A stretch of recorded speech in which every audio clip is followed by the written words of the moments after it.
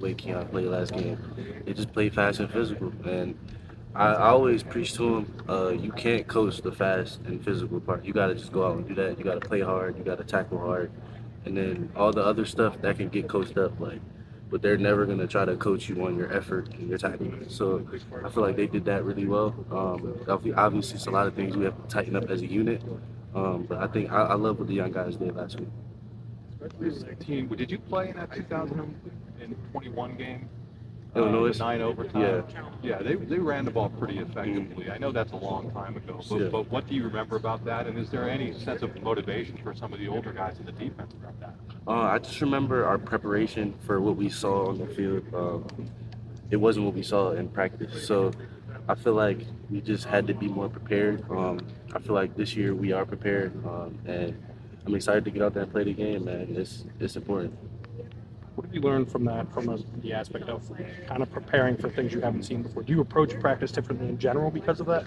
Well, I feel like there's no way to be prepared for something you haven't seen before. You just have to go back to your rules of what you have in that defense, certain defenses, certain offenses, how you line up. I feel like it just comes back to going down to your base rules that you learned day one. So I feel like that'll be important, especially with a team that likes to come out with some stuff you haven't seen. Do you remember what your first road game was, and along with that?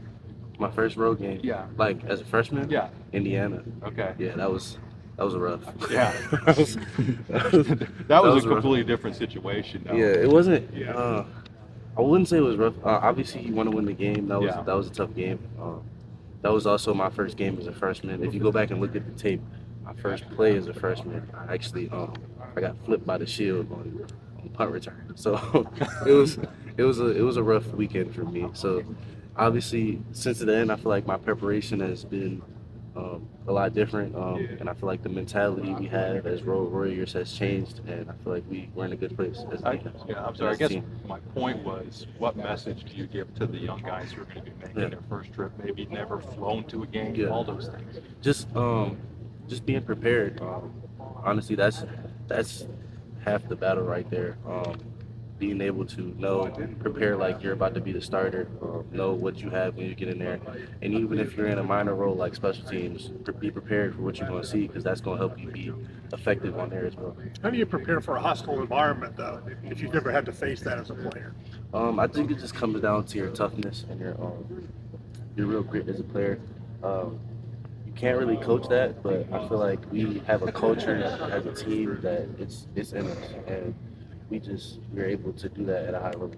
You had a taste of a mobile quarterback against West Virginia. He did some things against you guys. How much better prepared are you for Altmaier in Illinois, do you think? I think he's a really exciting guy. Obviously, we felt good about what we did against West Virginia. We just have to carry that energy for this game.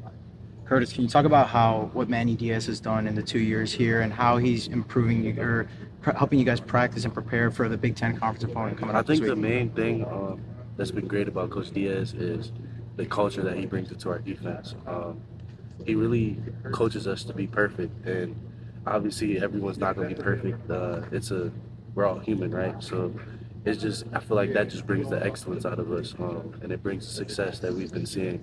So we just got to keep getting on guys, and I have to be a leader on the team and help coach perfect as well. Curtis, how would you say Tamir has been progressing in his first season?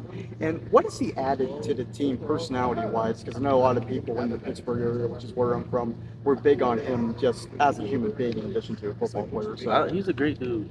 That's just a guy I wouldn't mind always being around. I love having a guy like that under my wing because he's just a sponge. He's ready to learn, handles all his business off the field and off on the field. So I'm definitely excited for what he has coming. I think he's gonna have a big couple years coming up. Chris, how would you evaluate how the defensive tackles in front of you have done against the run? Obviously, those guys are occupying blocks is important to you guys being able to make plays the second one. Yeah, I think they've done a really good job. We don't ask too much from those guys. We just want them to be where they need to be, and even if they're not, we just play off of them. So I really put all of that on us. If they get banged out of gap or something happens to them, we're supposed to make them right. So I always coach the linebackers. We have to coach linebackers like that. And Manny Diaz said, I think it was at the Rose Bowl last year, that part of the problem in the Michigan game was communication and everything. Yeah. Where do you feel like you guys are at now compared to where you were at that Communication wise? Yeah. I feel like we've done a really good job. I don't think we've had a play where we haven't talked everything out. Obviously, there were some mishaps in that, but that's gonna happen. But I feel like we've done a good job just communicating and being vigilant on the field.